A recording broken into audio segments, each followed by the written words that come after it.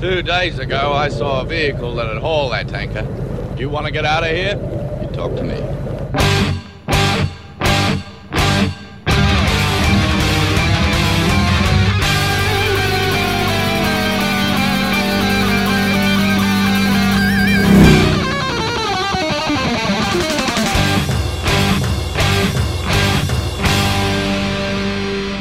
Welcome to the Mad Max Minute, where we fight for a belief in Mad Max 2, The Road Warrior, 1 minute at a time. I'm Rick. And I'm Julia. And today we're talking about minute 39, which begins with Big Rebecca calling Pappagallo's plans into doubt, and it ends with Max laying out the terms for his next arrangement with Pappagallo. Big Rebecca is annoying.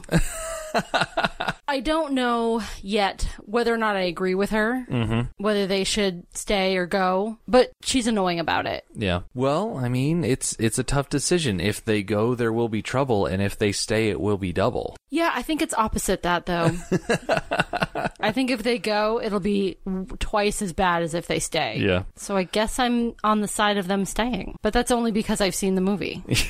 So I know not to trust Lord Among Us. You have that literary irony, something like that. There's a special phrase for when you know something that the characters don't know. I think it's called dramatic irony. Okay. So I have it. I'm going to go with that. Okay.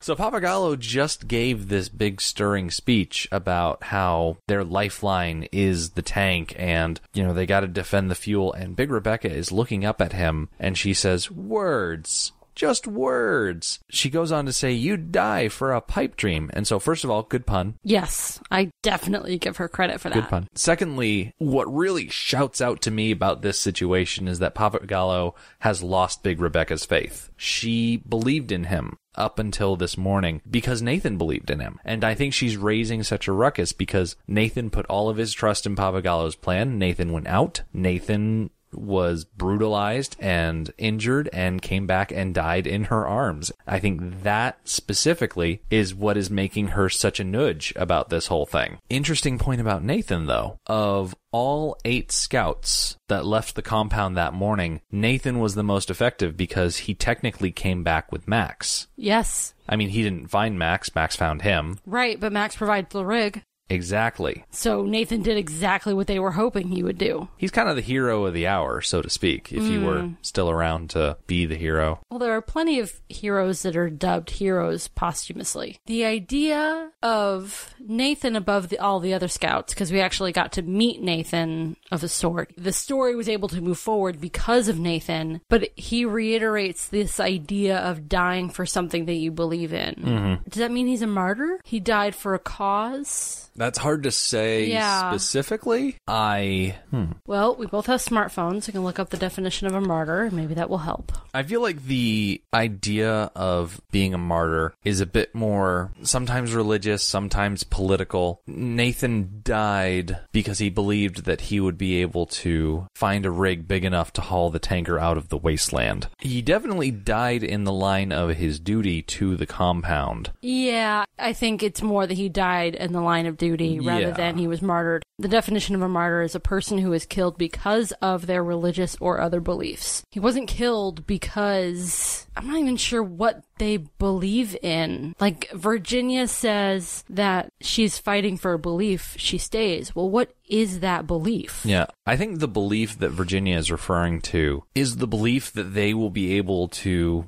get out alive, that they can take the fuel and get where they need to go in safety. Because that's the idea, that's the belief that Pappagallo is selling. Mm-hmm. The idea that they built up this compound out of the wasteland and that they can still have their cake and eat it too. I think that specifically is the belief. Okay. And while that belief is not a religious belief, there are undertones of religious belief. I think it's the kind of belief that can generate conviction. Yes. And motivate people to act. Not all beliefs need to be religious in nature. Some can be very secular and can do a lot of good in a secular sense without needing any sort of deity or object to rally around. It's just a physical goal that a lot of people work towards. I think that works out as far as what the warrior woman's talking about. Yes. And Rebecca's having none of it. She has lost faith. And I like how Virginia puts a pin on her statement by saying that they're fighting for a belief, and she just simply says,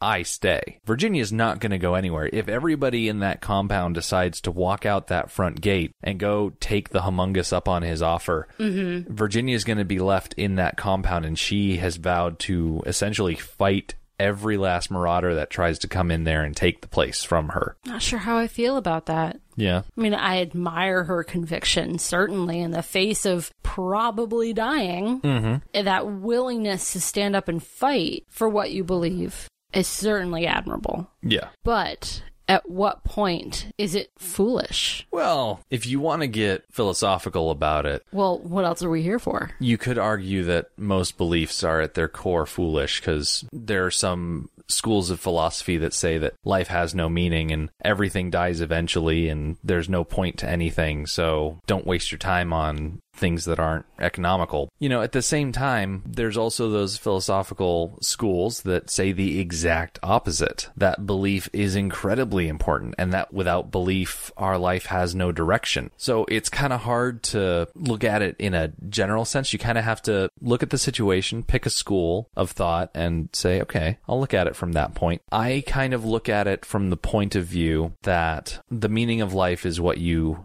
assign it to be. And for Virginia and Pappagallo, their meaning in life is getting this fuel, putting it in the tanker, and then going north to the coast. Yes. Like, that is their purpose in life. And the Horde represent an antagonistic force that is threatening that purpose in life, which makes the plan that they want to enact incredibly precious. Something that needs to be protected, something that needs to be put in action, because that is what they have decided to circle their lives around. So, like you said, at what point does it become foolish? Looking at it that way, there's no point where it becomes foolish, because it is their everything. Yes. From Virginia's point of view, at some point, they're either going to live or die. If they're going to die, does it really make a difference if they die because they took Humongous up on his offer and he slaughtered them like pigs? Or they die defending the compound and the gas that could take them north? You know, I think she would rather die defending the compound. Yeah. She looks at the idea of taking Humongous up on his offer as heresy, pretty much. Yes. There are a lot of people in this compound, from the look of it, that do not share that ideal, because as Virginia is up on the bus gate saying these things with such great conviction, there are people in the yard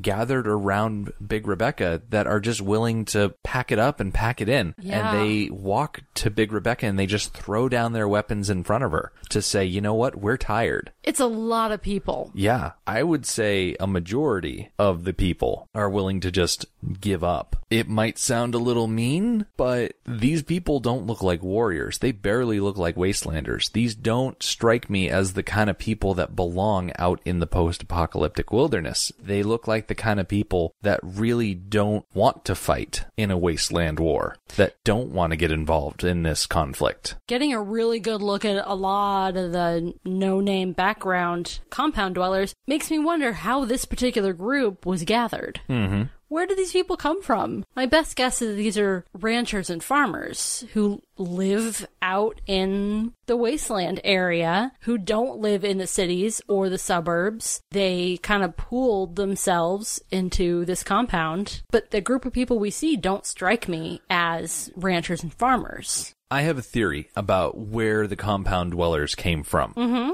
So we know that Pappagallo was a high-up executive at a energy company. We learned that from the screenplay. It's woven into his backstory. It's part of who he is. I think that a lot of the people in that compound are either employees of his or people that as he was heading out of the city, that he was able to pick up along the way. That either he found or he sought out or he flagged them down or they flagged him down. That bus had to come from somewhere. As he was making his way out of the city, he probably met up with this busload of people who probably all knew each other already, and so they just decided to follow this guy because he at least had a destination in mind. He had a plan. I feel like a lot of people are following Pappagallo just because, A, he's eloquent. B, he's got some semblance of a plan. He's got direction. When everything falls apart around you, direction is a very valuable thing. Yeah, and Because- it's very enticing. You can come to see that plan as a belief, Yeah. something to believe in. Because when you lose your direction, then you start to wander, and quote Tolkien all you want, there are a lot of people that wander and are very lost. I completely believe that Warrior Woman and Zeta probably worked with Papagallo before the collapse. Curmudgeon could also be a guy that worked with Papagallo before the collapse, but I feel like a lot of these other people in the compound, not so They're- much. Yeah, they're just random people he's picked up along the way. Yeah. Okay, that makes sense, because they're not wastelanders. Like, how they have survived this far is, I think, only thanks to Papagallo. Yeah. And that's why it's so annoying that Big Rebecca looks so dang smug Oh as my she gosh. is looking up at Papagallo. Yeah, she's really, like, throwing it back in his face. She's got her hands on her hips and she's looking right at him. smirking. We go from that shot of her up to Papagallo standing on the bridge, and we hear a new voice as Papagallo is looking over the crowd. That voice belongs to a new character who the credits call the Captain's Girl. So the Captain's Girl is played by Archie Whitley. They call her the Captain's Girl because by the very end of the movie, her and the Gyro Captain seem to hit it off in some way. There is a plot line involving her and him where they're going to run away from the compound before the dwellers escape in the morning, and then she chooses not to. She has a lot of interactions with Bruce Spence. I really like the storyline, but I don't like that she's defined by it. It goes back to that idea where George Miller was assigning out names and just at one point stopped. They're going to have a little meet cute where names could be exchanged completely naturally and it wouldn't feel forced, but it doesn't happen. Are names ever exchanged in this movie? Well, in this specific minute, Archie Whitley's character says, "I wish it could have worked, Papagallo." And it's one of, I think, the first instances that we actually hear his name as Papagallo. Okay. I haven't gone through and, highlighted and picked out exactly where everyone's name is mentioned. Mm-hmm. Like, a lot of this comes from the end credits, and then we just identify the actor it's attached to. In the screenplay, her name is Lusty, Okay. which that could be read as like a derogatory name. Like, is it just the word lusty? It's Lusty. Yeah, just the word lusty. Okay. Is that better or worse? Calling somebody lusty, It's kind of the opposite of naming someone chastity. right? You kind of assume that they are promiscuous. So I'm not surprised that they changed it from lusty, because her character isn't really like that. No, I wouldn't say she is. She doesn't dress provocatively. She's not flirty. Although she's young, she's blonde, and her top is kind of flowy. Yes. I mean, that But she scene doesn't. where... Yeah, that was certainly an accident. The scene where she was giving Nathan oxygen, she kind of had to readjust the shoulder on her shirt to keep it from dripping too low, so... Yeah. That was definitely an accident. But I'll pretty much just call her Archie. I'll just go Yeah. by her regular name. That works for me. That's what I've put her in my notes as. Archie Whitley has a top 4 on IMDb. Let's run through that real quick. Her number 1 best known, of course, is The Road Warrior, because most of these are. Number 2 on the list is 1984's Razorback, where she played Sarah Cameron. Next up is 1999's Without Warning, where she played Megan Turner. And finally, 1994's Princess Caribou, where she played the character named Betty. So Archie Whitley was born November 6th, 1964 in London and died December 19th, 2001 in Palm Beach, Sydney, New South Wales of adrenal gland cancer. She was only 37. She was very young. She began her acting career in a 1978 miniseries called People Like Us, and she went on to appear in 29 total projects. Her father was an Australian painter named Brett Whitley, and following his death in 1992, she negotiated with the New South Wales government to purchase his studio and run it as a studio museum managed by the Art Gallery of New South Wales. Notable appearances not mentioned in her top 4 include her role as Annie in the miniseries A Town Like Alice, and she has a 13-episode run as Donna Mason on Prisoner Cell Block H. As for her other movies, Razorback is a horror thriller written by Peter Brennan and Everett DeRoche and directed by Russell McKay. It stars Gregory Harrison, Archie Whitley, and Bill Kerr. I watched a couple of trailers for Razorback and read the summary on IMDb, and it kind of strikes me as similar to Jaws. There's a wild boar that's going around killing people and whatnot, so a couple of the locals band together to take this thing out. And I think it's a bit more supernatural than Jaws because the boar is so incredibly large and fearsome, but I kind of discovered in researching it the whole subset of boar-related horror movies. I saw at least 3 or 4 as I was clicking around trailers on YouTube. Okay. Did it seem like that was an Australian genre? It kind of did. Okay. It kind of did. I mean, I know boars are dangerous. They will seriously mess you up because they're essentially meat trains with tusks on the front of their face that will gore you. It was a major plot point in Game of Thrones that Robert Baratheon was taken out by a boar. Mm-hmm. And the boars in these movies are usually like huge.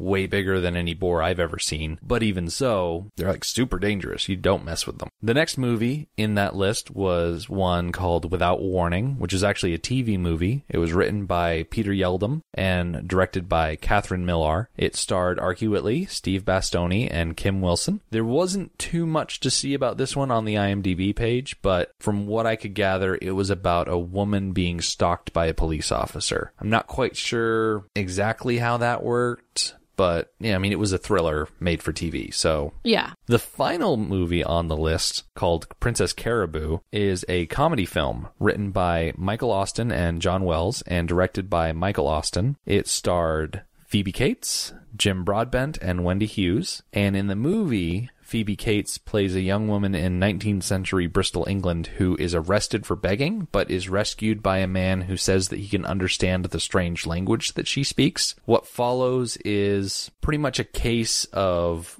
mistaken identity and taking that mistaken identity and running with it. They set her up as the lost princess of this place called Caraboo, and the story revolves around the men who set up that lie and the local reporter who's trying to debunk it. And what genre did it fall under again? A comedy. Okay. Getting back to the minute, because we got to do that eventually. Yep. So Archie Whitley is in the crowd, and she initially says, "I wish it could have worked, Papagallo. You can't expect to compete with that. Every day we get weaker while they get stronger. It's finished." And then she wraps it up by just saying, "I'm sorry." That's kind of sad. It is kind of sad. She's so, like, sweet and genuine. Yeah. And she has an actual legitimate reason for going along with Big Rebecca. Rebecca hasn't really said why she thinks they should do what they should do. Pretty much her argument so far has been, hey, we should believe this guy. We should take him at his word. He promised. But why? Why should people follow you? I think Archie's the first one to just lay it out very plain. Yes. Because with Big Rebecca, it's all been subtext. The idea, I don't want to get slaughtered by these people, so let's take them up on their offer, is kind of permeating what she's saying. But Archie's like, hey, listen, Papagallo, we just don't want to die. Which is legitimate. It's okay to not want to die. But amidst all of this confusion, we cut back to Max. And this is about halfway through this minute. He's sitting atop the wall. He's relaxed at this point. He's been sitting back and watching this all unfold. This is the point where he decides to speak up. And so he takes his fingers and he puts them in his mouth and he blows, and it does a nice loud whistle. I don't know how to do this, and so it seems like a foreign thing to me. I'm not good at it. Yeah, I can't do it either. I've tried many times, and it just has not worked for me. I've never tried.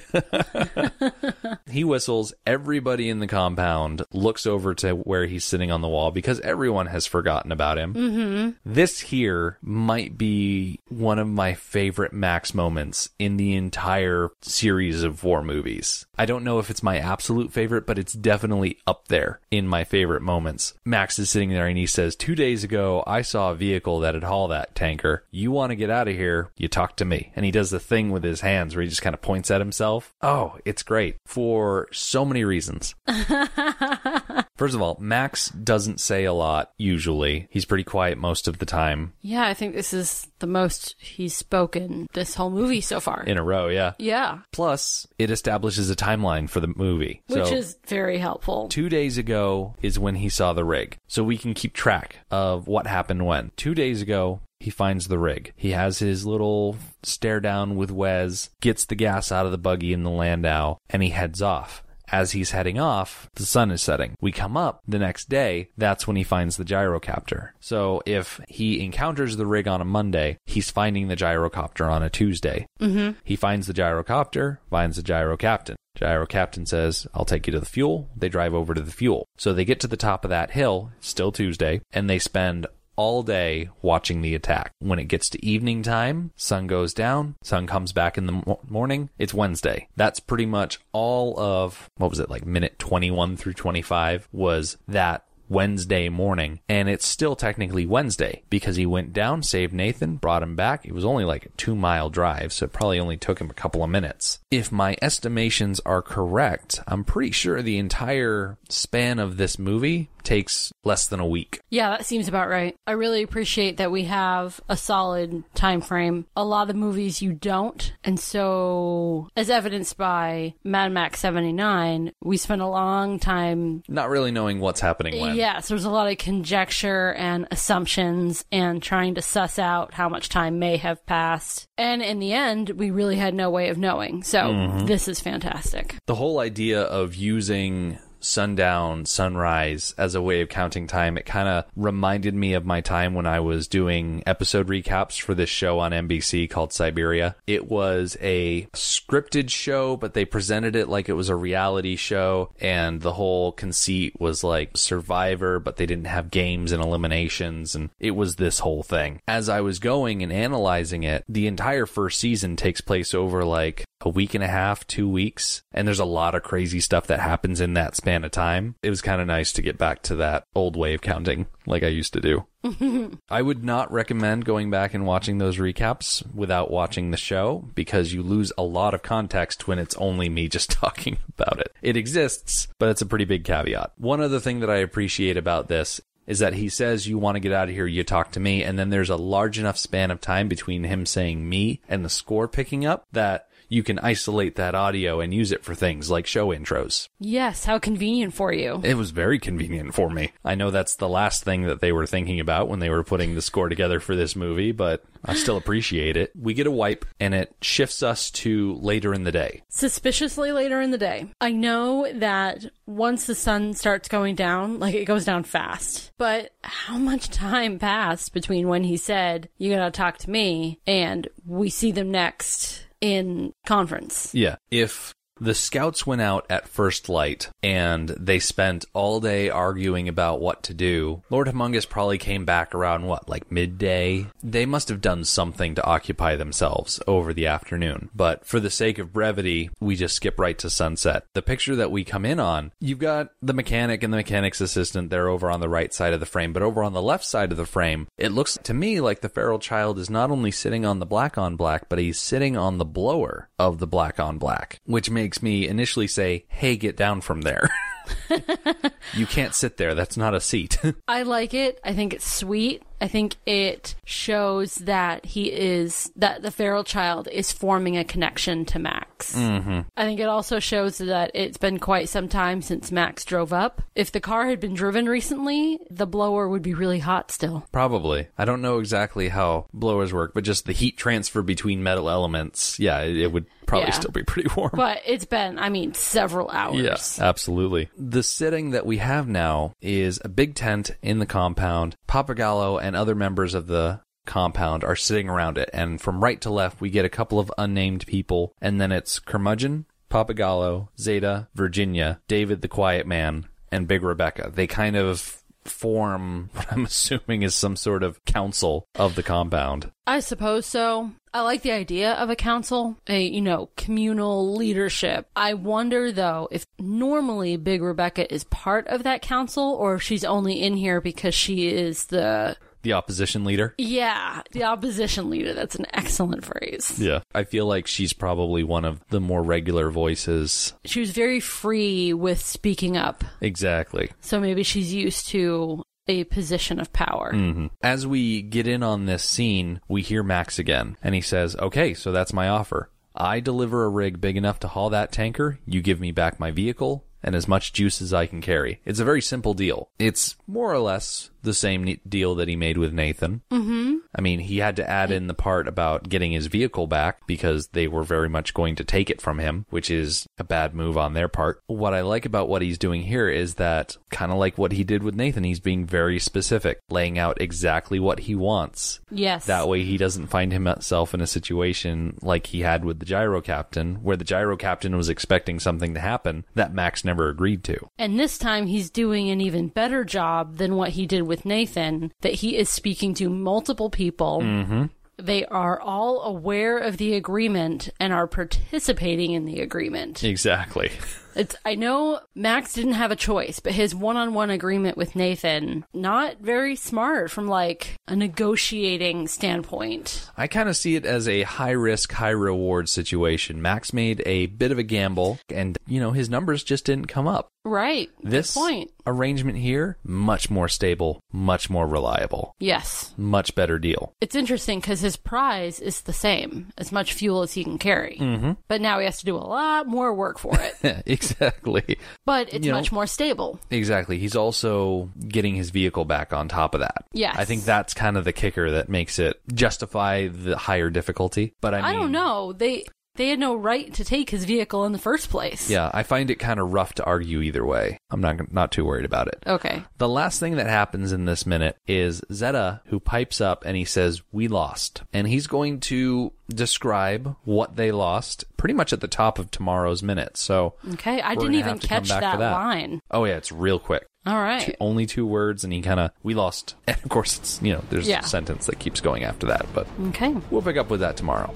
The Mad Max Minute podcast is a fan project by Rick and Julia Ingham. The Mad Max franchise was created by George Miller and Byron Kennedy and presented by Warner Brothers Pictures in association with Village Roadshow Pictures. Mad Max Minute is produced and edited by Rick Ingham. Our opening music is by Daniel Batista of danielbatista.com. You can follow Mad Max Minute on Twitter at Mad Max Minute, on Facebook at Mad Max Minute Beyond Microphone, and at madmaxminute.com. And finally, if you would like to contribute to the podcast, visit madmaxminute.com, click on the support link at the top of the page, and check out our Patreon to help us keep the tanks full. Thank you for joining us for minute 39 of The Road Warrior. See you tomorrow.